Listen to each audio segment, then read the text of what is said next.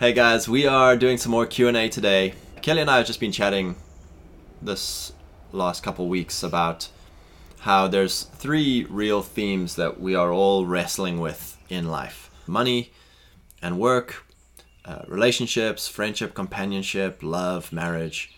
And then what is our purpose? What are we meant to do? Does God see me? Am I doing what God made me to do? Those three things are the majority of our wrestling and stress and anxiety. As Christians, we want to follow God's ways for those three topics. And that simplifies a ton of things. And that's why we're always banging on this drum. It's not because we have great 28 years of, there's tons of people who come on here and tell us that you guys shouldn't be talking about relationships because you're young, or you shouldn't be talking about kids because you don't have kids, or you shouldn't be talking about money because you're not wealthy. And it's like, sure, if we were trying to give you our ideas of how it should work, but that's where we were. We were in a place of, it's not working. We're not enjoying where we are. We're in a doom loop. Lord, your ways must be better than ours. And so we wanted to start living to God's ways. What are God's ways for masculinity and femininity, for marriage, for money, for purpose? It simplifies everything to, okay, Lord, you've told us how it all works. We'll trust in your word. Let it be unto me according to your word. And so that's the purpose of our channel, is we want to encourage you to just follow God's ways. This is our journey of trying to follow along God's ways. Are we perfect? No. Are we trying to have good ideas and all that stuff? It's like, a lot of the times it's just coming down to like, hey, here's what we tried. Worked for us, didn't work for us. Do with it as you will. Yeah.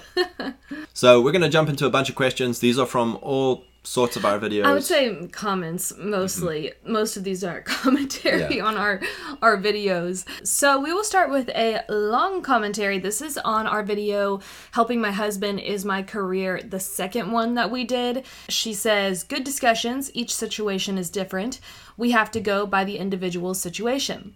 There are seasons of life, sickness, loss of income, economy, kids, no kids. If the husband is a doctor who works long hours, the wife might not want to be stuck in the home. It might behoove her to get a job and have interaction with others. The hours by herself could be long and lonely. That is only one scenario. A wife needs time away from her kids to feel healthy mentally. This might mean putting them into Christian daycare for a few hours a week. This is what I did. There is nothing wrong with that, and it allows the mom to come back to the table refreshed. If the children go to school 8 hours, the wife might benefit from a part-time job and still have the time to take care of the home. I don't think the Bible means that a woman has to be tethered to her home 24/7. It just means that she is the overseer of her home in the heart. Do what is right for your family situation. Yeah, so with this one, what we have is just a different worldview. The worldview that we are operating out of is that it's not good for a man to be alone, so marriage is good. Being married is good. Having a husband or a wife is good. It simplifies all your decisions. Marriage is good. He who finds a wife finds a good thing and obtains favor from the Lord. A prudent wife is her husband's crown. So marriage is good. Marriage is not a ball and chain. Marriage is not slavery or any of this stuff. It's a blessing. It's a good thing. God called it good. Next, children are a blessing. Children are a reward from God. They are arrows in the hands of a warrior.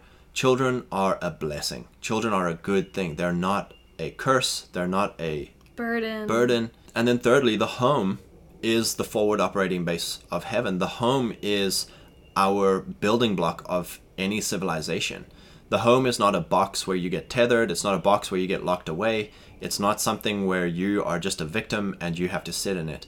For us, the home is a good thing. The home is a place of productivity. The home is a place of growth. The home is a place of hosting. The home is a place of peace. The home is a place of learning. The home is a place of whatever you want to make the home. Marriage, children, home are good things. But it's up to you what you make of them.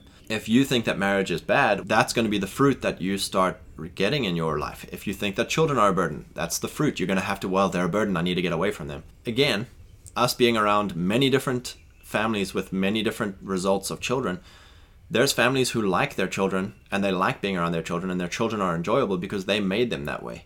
Farming them off to schools or farming them off to daycare because you don't like your children, and this is harsh, but it's fair, that's your fault. You are in control, you are in authority over your children's upbringing. So if your children are ill-mannered, if your children are disrespectful, if your children are disobedient, that's because you are probably ill-mannered, disrespectful, and disobedient higher up in your chain of authority. And that's not going to improve with farming them out of the house to be raised for 8 hours of the day by someone else who cannot love your children like you do. It's just pushing the can down the road for someone else to deal with. So if you want to be refreshed, you need to discipline your children so that they become someone that you like to be around and are refreshed by.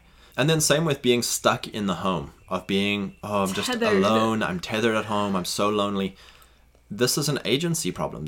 You are a victim of your home, you're a victim of not being able to see anyone. In this day, we have telephones, unfortunately. We think unfortunately we have telephones because there's too many people. There's too many people trying to keep contact up. There's too many people inviting. It's not realistic. So if you're not being invited out, or if you're not inviting in, again, that's a you thing. You are the one who is deciding to be alone. You're deciding to be tethered in your home. You're deciding to be isolated and lonely.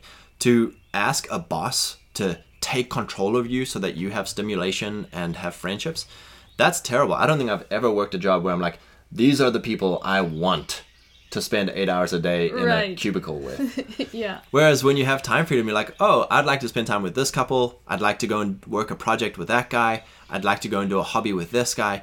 And we choose who we spend our time with. If we don't like people, we don't spend time with them. If we like people, we invite them to things, and we hope that we get invited to things. In fact, it's the opposite for you. It's like you get invited to so many things that you're like, I'm sorry, I have work to do. Like, I kind of want to just be home this week. Yeah. I have a garden to tend to. And you're saying this, I would say, very harshly, but it's out of a place of love because of a lack of vision. And I think that's the root problem, is that women think the only purpose work is outside of the home. And there's so much purpose work to be done within the home that the home doesn't have to feel like a place that you're tethered to. And I think reading this, the irony is like tethered to our home 24/7. It's the agency thing of, I'm not tethered to our home 24/7. If I want to have a joyful date with myself at the nursery and buy some plants, like, that's a lot of fun. And because I don't go around and blow our money therapy shopping because my life is miserable, Scott has no problem with me going to the nursery and spending money. He doesn't need to, what are you doing? What are you spending your money on? Because we have shared goals. We know where our money is going. And we've built trust in that area. I have not just willy-nilly spent money and then hid it from you, or credit card. Like, that hasn't been an issue. It's building trust. And so you don't have to, just because you're a homemaker doesn't mean you're tethered to your home. Yeah. And so let's just think that through. To go and get a job because you're lonely, you're saying, I need a boss to direct my social life. To farm your kids out to daycare or to public school to be refreshed means I need someone else to discipline my kids so that I can like them. And really, so I can do my own thing. Which is going to a job because I don't know what to do with my own thing. Because I don't have a vision. And I would say, like, that is a huge thing you've done for us, is set a vision for me. I say us, but like when we have children, you set the vision for the home. And you've really brought us into the home is the forward operating base of heaven. And so that looks like a productive place, not a consumption place. And I think just practically, because a lot of people will be like, okay, but how? Like, set a vision. Okay, but how? Like, what does that mean? For us, we know, like, what are the big 3 to 5 things we are trying to achieve this year. We know, like, in my little journal, I've got my 5 things that I want to achieve by the end of this year. You know, that could be a family goal. That could be a money goal. That could be a purpose work or a hobby or a mission that you think this is something I will really want to achieve this year. We have 3 to 5 goals that all of our time, all of our money, all of the whole reason we live in this house, in this town, and we go to this church and we work at this job, or we have these business interests or these hobbies is because of these 5 goals in our life. That's what it means to set a vision. What are we doing with our life? What are we doing with our time? And there's times for us when things aren't going well. You know, when we've set a goal and we're not reaching it, things are going wrong, everything's against us, the world is against us, we're cursed, God, do you see us? You know, the despair and the things aren't going well, and things are out of your control. And you can go in despair and be a victim. And we always come back, okay, Lord, you see us in secret. Matthew 6 verse 6. You see us in secret and you will reward us openly.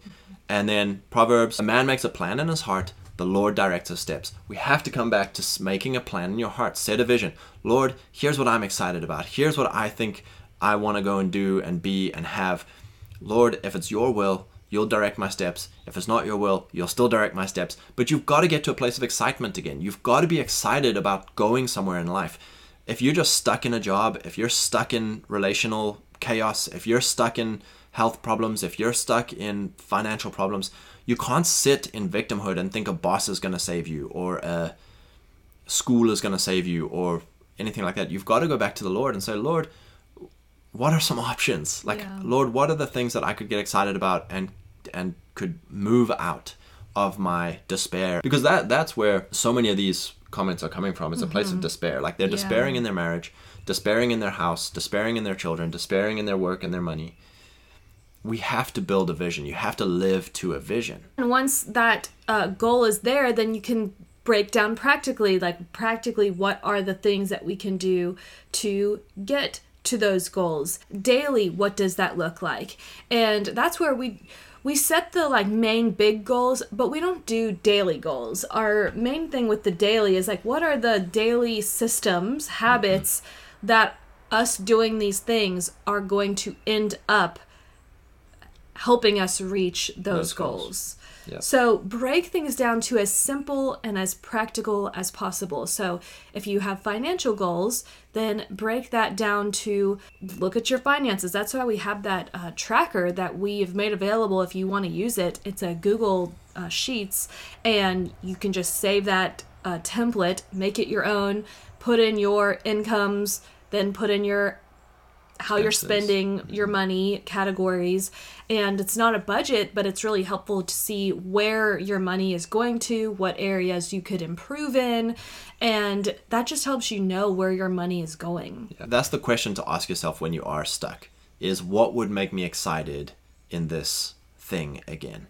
You know, so if your children are disobedient, it's what would make you excited was if they were obedient. Well, now you've got a goal. And now you go and start researching. And then practically that could look like, well, maybe we need to find a church where there are families who have children that are really enjoyable and the parents are disciplining. That's been huge for us, is being in church communities where positive vision. Yeah, we can be around other families and it's oh, this is so refreshing. Yeah. And it's the same for work, right? It's we're struggling for money, or we're struggling for work. I hate my work, or we don't make enough money. It's again, all right, another question is, who can I get around and ask, hey, how did you do this? How did you get out of that? Or do you have any advice for me about how to get out of this thing or how to achieve this goal? You know, I want to start my own business or work for myself, or here's my dream job. How could I hit that goal? Could you help me with that? And get around people who are living those things out that you want to see. You know, if your whole life is around cubicle ladies who are desperately chugging macchiatos from Starbucks to get through their day and are gossiping about their husbands, and they've farmed out their kids to school because they don't like their children, that's the vision that's been set in front of you. You need to get away from that. It's the whole 12 spies, right? 12 spies go out into the promised land. 10 of them come back and say, there's giants, we cannot do it. 2 of them come back and say, there's giant grapes, let's go eat. And they're afraid of us, let's go. Everyone listened to the fearmongers. That's why we're so big on stop watching the news, stop scrolling Instagram and outrage news and all of that stuff, because it's going to get you into fear and a negative vision, and that's where your life is going to go. And you're going to feel all these negative doom loop emotions. We know because we've been there. Okay, so this was on our video of girls going to college, which this is the perfect time of year to rewatch that video. I will link it below. And she says, I actually loved college and believe God led me there. I have always loved learning and got the opportunity to study and prepare to be a missionary. I got to study the Bible, culture, literature, foreign language, and teaching. I got to prepare to be a missionary and a teacher, which is my passion. I got to learn so much, meet missionaries from all over the world, and grow as a minister and a teacher. Also, the Bible teaches not only that marriage is good, but also that singleness is good, even better. 1 Corinthians 7. Our ultimate purpose is to follow God and glorify Him in whatever we do, whether as a wife and homemaker, or a teacher, doctor, businesswoman, or missionary. Every person is different with different gifts. Yeah, so, our ultimate purpose is to follow God and glorify Him in whatever we do. Of course. And so God has outlined what some of those things are. And so many people, in their desire to not do those things, say that, well, we're actually all equal in Christ. We're all, men and women are all equal in Christ. Galatians 3:28. That's talking about salvation. A woman is not a lesser saved spirit because I'm the man and you're the woman. It's like, no, we're both heirs of Christ. We're both heirs of Abraham. We're both saved. Now, discipleship is different for me than it is for my wife. She has things that is discipled, that has clear teachings. After Galatians 3:28, Paul writes to women, to men, different things that need to be discipled differently. And so it is with this. Our ultimate purpose is to follow God and glorify Him in whatever we do, whether as a wife and a homemaker, or a teacher, doctor, businesswoman, or missionary. And here's this mindset thing coming up again that, oh, a wife and a homemaker, that's all she is. That's all she can do is just be at home cleaning. Shame. I want to be a missionary, a doctor, a teacher, all this stuff. Actually, wives can do all of these things in her household, with her husband, for her children, with her children. There's no, you're at home so you can't learn. And you can be a missionary in your daily life. We live missional lives of when we are out in public. It's not like, oh, well, because I'm a housewife, I don't get out. And I can't pray for anyone. I can't pray for anyone. I can't, do anything to serve the Lord because I'm at home. So. We see our whole lives as being missionaries. Me going and working a job, I'm a missionary in that job. To my wife, I'm a missionary. My first ministry is to my wife. It's the same thing for ladies. Of like, your first ministry is to your husband, and then to your children, and then to your neighbors. To go off to some third world tribe and give your life to serving their children and their husbands rather than your own. And this is where we come to this special calling of, the Bible teaches not only that marriage is good, but also that singleness is good, even better. You wouldn't care about getting married. You wouldn't care about our videos. You wouldn't care about any Hallmark hot guy who came across your scene, because you would literally be celibate in your desires. You would not care for any man, because it's a gift from God to be single. If you're torn up and cut up over a guy and about being married and never meeting a husband and having children, guess what? You have a desire to be married. And so then it's not good to withhold being married, because you're either going to go and fornicate, which is sex outside of marriage, which is not God's ways, or you're going to go and be the helpmeet to a corporation or a church or to the culture. She's mentioning the verse where Paul says it is better to be single than to be married, so that your sole focus can be on the gospel. So what would your response, because I think that's what she's trying to hit on, of like, you can be, as a single person, more focused than you would if you were married. And I think, again, with this, it's this idea that being married is not a ministry. Being married is a lesser thing, when actually it's one of the things that God says is good. It's not good for a man to be alone. And so, yes, if you're celibate and you have no desire to be married, then of course, go give your life for the gospel. And there's plenty of testimonies of people who have done that. Amy Carmichael is a great example of a woman who was sincerely called to celibacy, knew that she was called to celibacy. Okay, and then her comment, because this was on our university video, and she's talking about loving college and believing that God led her there and that she always loved learning. And I think this is a very strange thing. It's an agency thing again. That gets brought up whenever we talk about college isn't the only way for girls. It's always like, well, learning's important. And it's like, no one said anything about learning. Like, I learn every single day. I love reading and learning. But you take responsibility for that. You have to go research. You have to go study. You have to go find the things that whereas it's an agency thing, right? I love learning, so I have to go to college so someone can do it for me. Someone must teach me how to learn. And that's an incredible victim mindset of like, you can't learn in the home. We have access to millions of books that have been written on every subject you can dream of. We have video courses, we have audio courses, we have workshops that pop up all over the place. You have conventions, people who are willing to come and tutor you at your own home if that's what you want. There's no lack of learning. It's just an agency thing. Would you rather pay $50,000 or would you rather do the hard work of sitting down for yourself and doing it yourself? No, of course you'd rather have someone else do it for you and have the cool thing of telling everybody that I'm at college and have the cool thing of a diploma or a degree or a doctorate that says I am cleverer than everybody else. Yeah, so going to university isn't the only way that you can pursue learning, and then using it as like the opportunity to study and prepare to be a missionary. I got to study the Bible, culture, literature, foreign language, and teaching. That prepared her to be a missionary, and I did much mission work before I met Scott. The thing is, there is no form of study in university that can prepare you from the experience of going to another culture. Yeah, if you want to be a missionary, just go do it. Yeah. I went to Guatemala and I learned more Spanish being in Guatemala for a week than I did in years of school. And that's our second thing as well, the mission industry itself. We have problems on the mission industry. We have a video on that. I'll link that video below.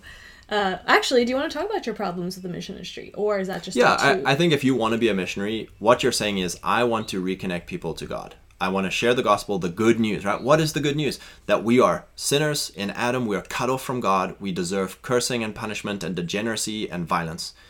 And Jesus comes, sheds his blood for us, and reconciles us to God. We are the righteousness of God in Jesus Christ. God looks at us, he smiles, he confers a blessing upon us and says, you are my children. Galatians 3:28, we are the heirs of Abraham. We are the inheritors of the blessing of God. That is the good news. You are no longer condemned. You are no longer cursed. And that's what we all are asking in all these things. Lord, am I cursed in my finances? Am I cursed in my relationships? Am I cursed in my purpose and my work? Have I been sidelined? Have I blown it? You know, we're asking all these questions. And the good news is that Christ has come to give you new life, a new way of living.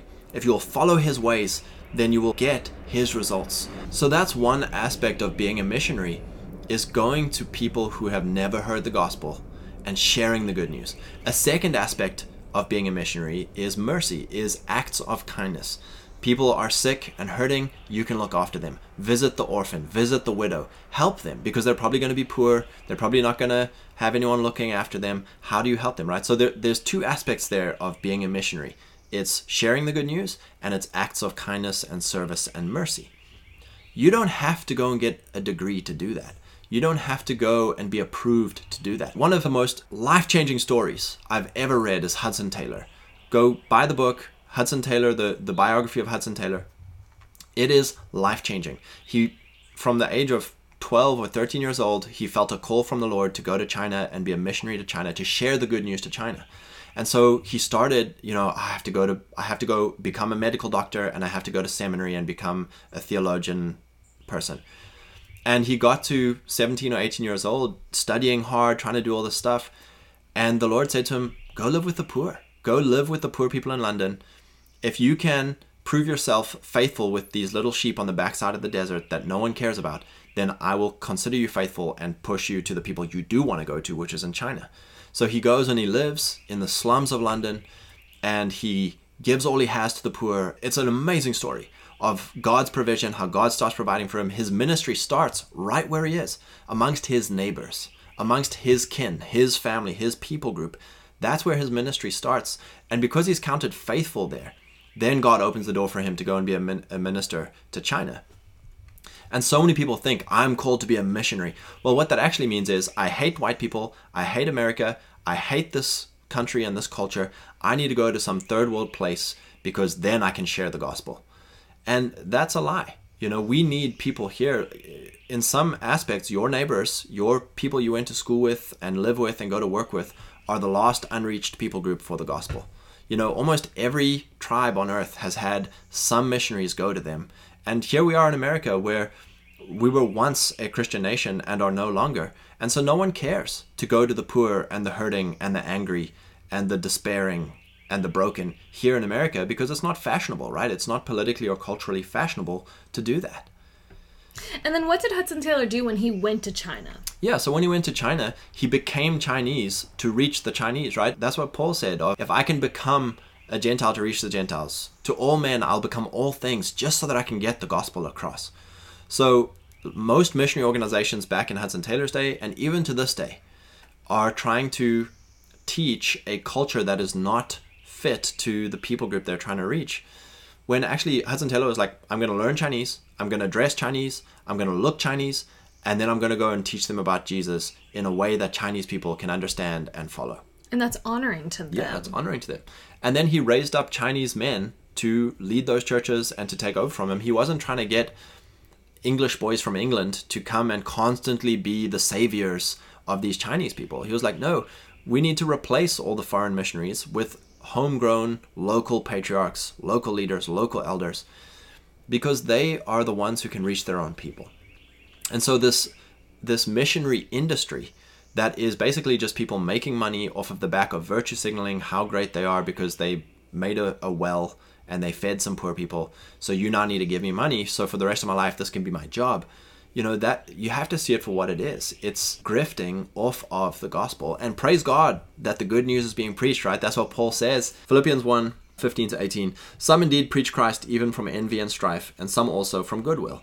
The former preach Christ from selfish ambition, not sincerely, supposing to add affliction to my chains, but the latter out of love, knowing that I am appointed for the defense of the gospel. What then? Only that in every way, whether in pretense or in truth, Christ is preached. And in this I rejoice. Yes, I will rejoice. So there's people who are out there in ministry because they think it's going to grow their brand and their kingdom and their ego. Some people are making money off of it. And it's like, hey, as long as the gospel's preached, God bless. It's not the greatest. But if you want to be a missionary, be one in true heart, out of love, because you love that people group, right? If you love the Chinese, then you'll go and become Chinese to reach the Chinese. You don't need a university degree. You don't need what everyone's telling you you need. You need love. You need a great, great love for that people to then go and reach that people. Because if you have love, then you don't care if you ever get seen. Most missionary work, any of it is selfish ambition. I want people to see me doing good. I want to blow on the trumpets how many people I've gotten saved and fed and housed. It's selfish ambition. And praise God, awesome, good for you. You've received your reward. But if you love people, then you'll be happy to go do it in secret because you know God will reward you openly. God will provide your needs. That's the great story of Hudson Taylor and George Mueller. They never lacked because they never had to promote themselves. They just knew God is my provider. God will provide.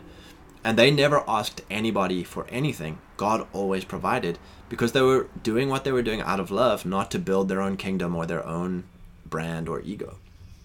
Is there anything else you want to say about mission stuff? See being married and having a family as the greatest mission. If you can have patience for unsaved people, have patience for your husband or your wife. If you can have patience for unsaved people, have patience for your children.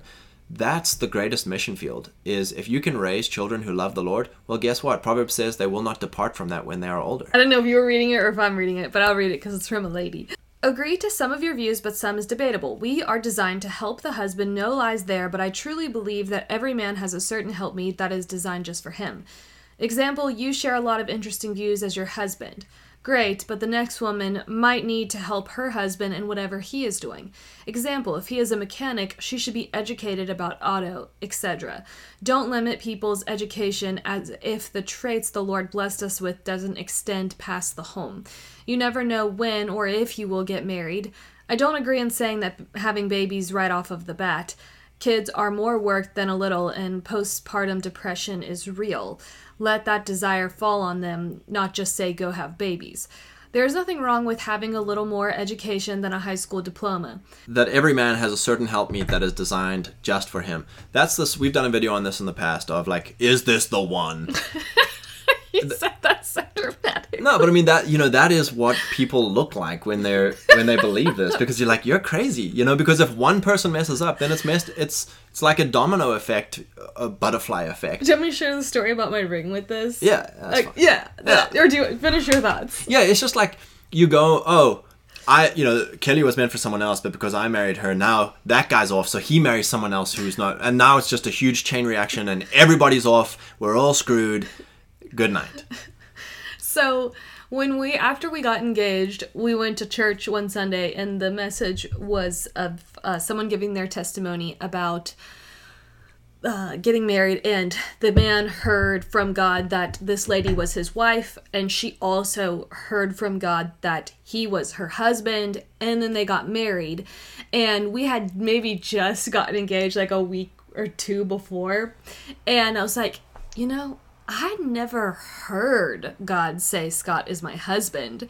And one day we'll finally share our story. There's enough like really cool testimonies in how we met that I can't even believe that I was like questioning this, but I was like, I didn't hear God say this.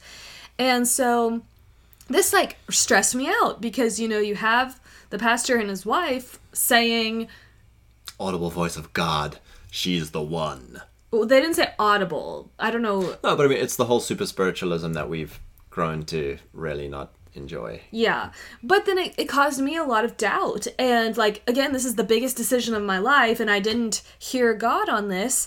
And so I said to God, if I'm not supposed to marry Scott, I'll lose my engagement ring. So at the time I lived with my sister and a friend, and I mowed our backyard, and my engagement ring wasn't fitted to me, so it was loose. So I must have taken it off to mow, but I didn't think about where I put it when I took it off. So I mowed, and then I'm just doing other things, and then all of a sudden I look down, and my ring is gone off of my finger. And the first thing that came to my mind was me saying, if I'm not supposed to marry Scott, I'm going to lose my engagement ring. And Scott's at rugby practice, and I am like, oh no, like, Lord, I take it back. That's not what I meant. I did not mean that. And I was like frantically going through the house trying to find this wedding ring or this engagement ring. So I go into my room and I like flail out on the floor, and I'm like, God, I want to marry Scott. Please help me find this ring. And it's hilarious because I looked up and like across the plane of the floor is my engagement ring. And I was like, this is hilarious. And like grabbed my ring. I didn't tell you about it that night because she came to our house after practice. But the next morning we were driving to a friend's house and I told you about the whole thing. But I really feel like it was God's like sense of humor of he let that happen to like reveal to me, yes, I indeed do want to marry Scott. And so I think that's like just something when we're mentoring young college kids, it's like, look at the virtue of the person, look at their values. Yeah, if you're waiting on a super spiritual feeling or a prophetic word or an audible voice of God that this is the one, you're gonna have a hard time, because either you're gonna be waiting forever, or someone's gonna come along and give you a prophetic word, and now you're gonna, base your whole life on that when there were 1,000 wisdom decisions that you just threw out the window. Yeah. Or we knew a girl that was dating someone and she just kept on naming, this is a sign, this is a sign, this is a sign. And as she talked about their actual relationship, we're like, these are like tons of red flags. Like, because you want to be with this kid, you will make up. You are making up signs when in actuality this relationship is not good. You do not need any more signs. Yeah. The greatest prophetic word is scripture. The greatest sign is scripture. So scripture is very clear. If you burn with desire, get married. It's not good for a man to be alone. Get married. There's the low bar of like, hey, marriage is good. The kind of number one underpinning is, are you attracted? Don't be unequally yoked. So that means, does she believe in God? Are we on the same page with our values? If I want to go and do this thing with my life, is she going to be pulling alongside me, or is she going to be a thorn in my flesh? Is she going to be pulling against me? That's what you want to know. And then once you've covered all those bases, praise God, get married. Consigning yourself to this worldview that there's one person out there, and well, sucks to suck because she was born in China and you were born in Honduras. Like, how are you going to find each other? And we're really simplifying this because, I am a romantic. I love an amazing love story, and I do feel God wrote an amazing love story for you and I meeting. At the same time, I think that's been our hesitation with even making a video sharing our story is because we don't want to glamorize, like, the only way to know if someone's the one is if you have this wild, like, crazy story. It's like, actually, people who married their high school sweetheart, it's a good thing. It's a good thing. Like, marriage is good. And I actually think, like, for us, again, I would like to share our story sometime, but I feel like because you and I were both in the super spiritual realm of charismatic stuff, God used that in how and we I think met. Because we were in the super spiritual realm, we were so foolish we were so misguided, we were so foolish in our telos, in our masculine purpose, our feminine purpose. We had no idea of all the stuff that we talk about now. It's stuff that we wish someone had taught us from 15, 16, 17, 18 years old. Because we were so misguided, because we were so foolish, the Lord had to miraculously set us back on track. Because, you know, we've said this before, but it's like, yeah, if we could go back, I would send her a letter at 18, say, you know, we're meant to get married, let's get married. We couldn't, because who we were at 18, it just wouldn't have, but like, you know, that's the desire for our children one day, if God blesses us with children, is to be like, hey, by the age of 16, 17, 18, you are mature. You're as mature as we were in our 30s. Yeah. And that's the problem today in our culture. There's zero wisdom of following God's ways. So we have to resort to the miraculous and the signs and wonders. Fantastic of signs and wonders to get us back on the right track. Which we're all for signs and wonders. Like, we believe God for does signs and wonders. Miracles. We're not for basing your life on the miraculous when you should be basing your life on obedience. So often we need the miraculous because we've been disobedient, or we've been foolish, or we've been off track. And so we come back, and praise God, He is a good Father. He loves us so much that He will do miracles for us. We're asking for miracles in our life. Praise God. You're probably asking for miracles in your life.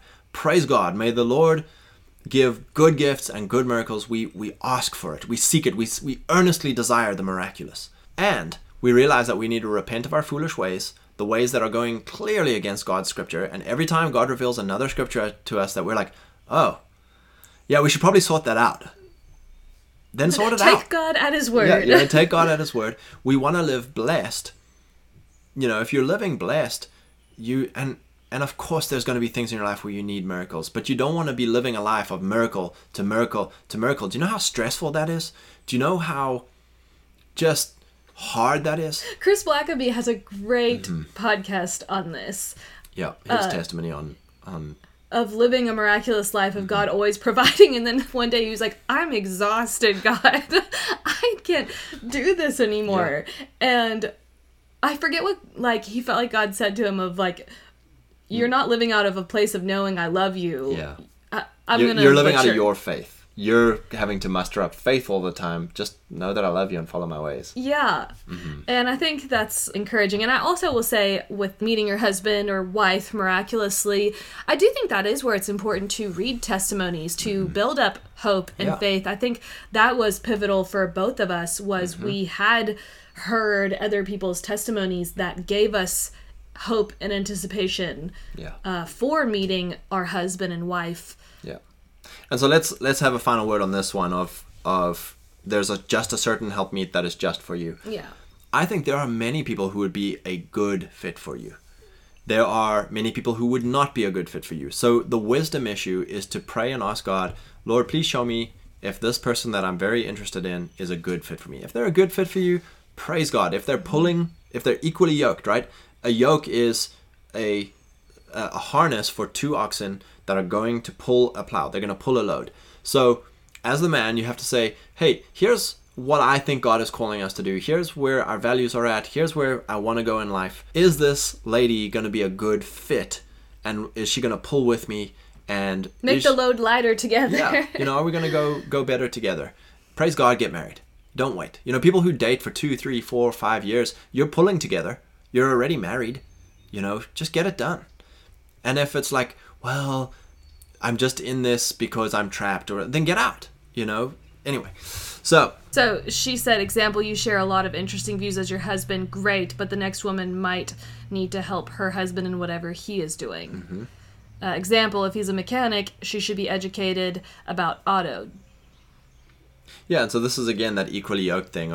Kelly didn't believe all the stuff that we believe now. I didn't believe all the stuff that we believe now. We've grown together. But we had the number one value that we both had together is we're going to obey God even to our own hurt, even to our own harm. That is what got us excited about each other. I found Kelly in a rubbish dump as a missionary. She was willing to be uncomfortable and dirty because she wanted to follow God. She was desperate to just live her life for the Lord. And I found that attractive. Then obviously I was physically attracted. I was attracted. Oh, obviously. I thought you were saying obviously. Oh, I was physically attracted. Obviously, no, it was like I was attracted to you. So it was a great combo. I was like, yeah, I would like to marry this girl. However, if you had been, there were values for me that I knew, like, that you were matching. Mm-hmm. Yeah. And I was going to say, like, this comes into what we always talk about with submission and adaptability. Like, that is the role of a wife, is to adapt to her husband. So if I had married someone else, I would have had to adapt to a wife adapts to her husband. So if a woman marries a mechanic, her lifestyle is going to adapt to the lifestyle of her mechanic husband. But there's going to be something about that that's exciting to her. Like, a lot of girls would look at my life when we met each other and be like, nope, too all over the place, too risky, too whatever. Whereas you were kind of excited about it. Yeah. Same with a mechanic. Like, if some guy's just a quiet, silent type, he loves fixing cars on the weekend, he goes to car shows.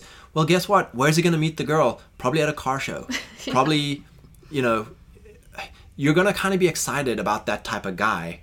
And that's going to be the starting point of being yoked. Of like, you're not going to marry someone whose interests are polar opposites. Oh, this guy likes going to car shows on a Sunday afternoon and talking about old cars.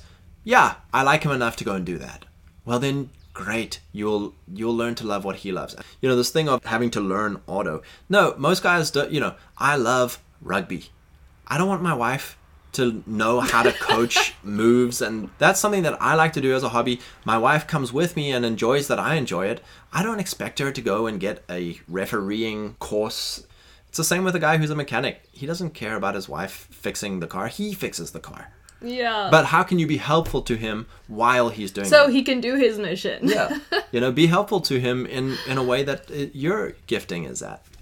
We've talked about this before, but Scott was talking about business stuff when we were dating, and I was like, oh no, I should have went to school to be a businesswoman, to do accounting. And I was like, is it a problem that I'm not an accountant? And you're like, no, we can hire an accountant. Yeah. I was like, oh, good, okay. It's about femininity. It's about being light and cheery, so that way when your husband gets home from his hard grind mission, then he doesn't have to fight you.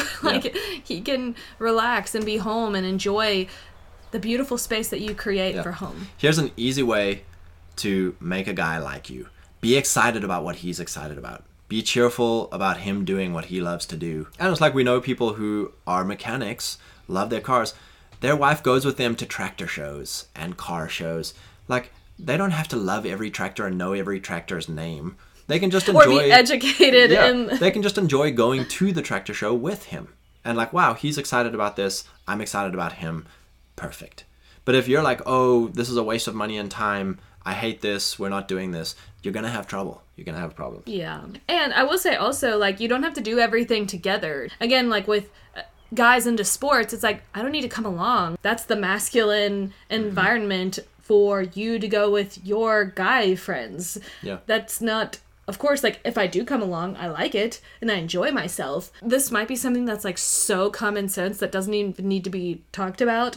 But it's not common sense enough that girls understand that guys need guy time, and they need to be excited about something. And so a girl not being... Can smash, like, crush that. Or if a girl's insecure of it. Yeah. Like, oh, he's taking away from... Time with me. It's like...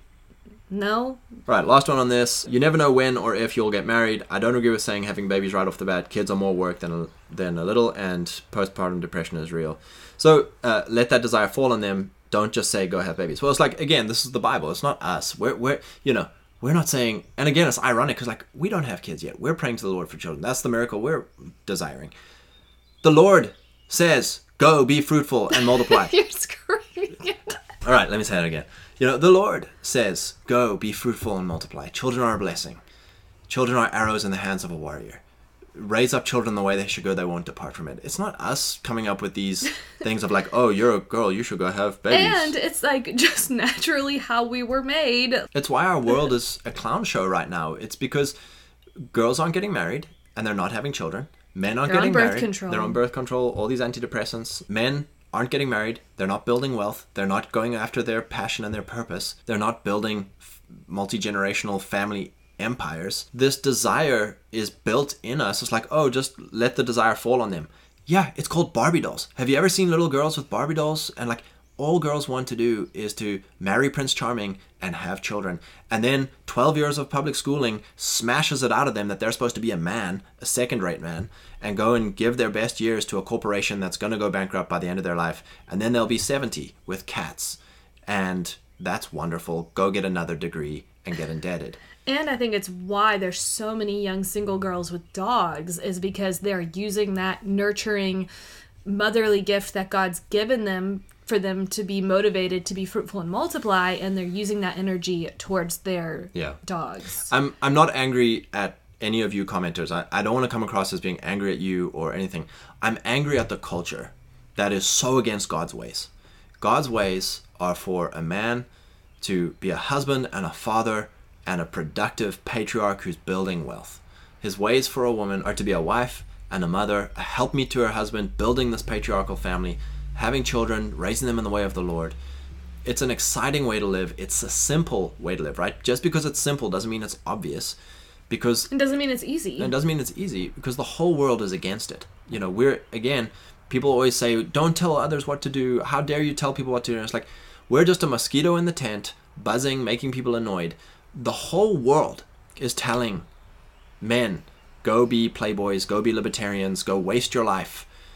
Telling women, go be boss babes, go be savvy businesswomen, go waste your life. Mm-hmm. Children are a burden. Yeah. Avoid them, put them off as long as possible. The house is a trap, you know. Yeah.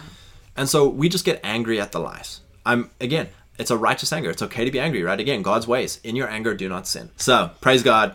We love you guys. We say this out of love because if God is good, if he really is good, then his ways are probably good. You know, it's for a young kid, it's like, don't touch the stove. Well, I want to touch the stove. It's like, it's not for your best interests to touch the stove. It's not for your best interests to eat 28 Reese cups. It's not in your best interests to do all these things that seem good to you in the moment, but lead to death, lead to destruction, lead to cursing. We're in this place having to just bang this drum over and over again because the culture never stops. The conveyor belt never stops pulling you toward what the culture wants you to be. So, praise God. Love you guys. God bless you. So we hope you enjoyed this, and we bless you and your household. Praise God. We hope you enjoyed today's episode. You can support our channel by leaving a review on Apple Podcast, or if you would like to purchase from our shop, our website is homewithkelly, KELLI.co. We have organic rooibos that we bring in from Scott's home country of South Africa. It is a delicious, no caffeine tea, loose leaf. It is so good, iced or warm. And I also have some vintage home goods in the shop, and I make some hand-bound journals, which are also available. We hope that everything that we share is an encouragement and a blessing to you and your family.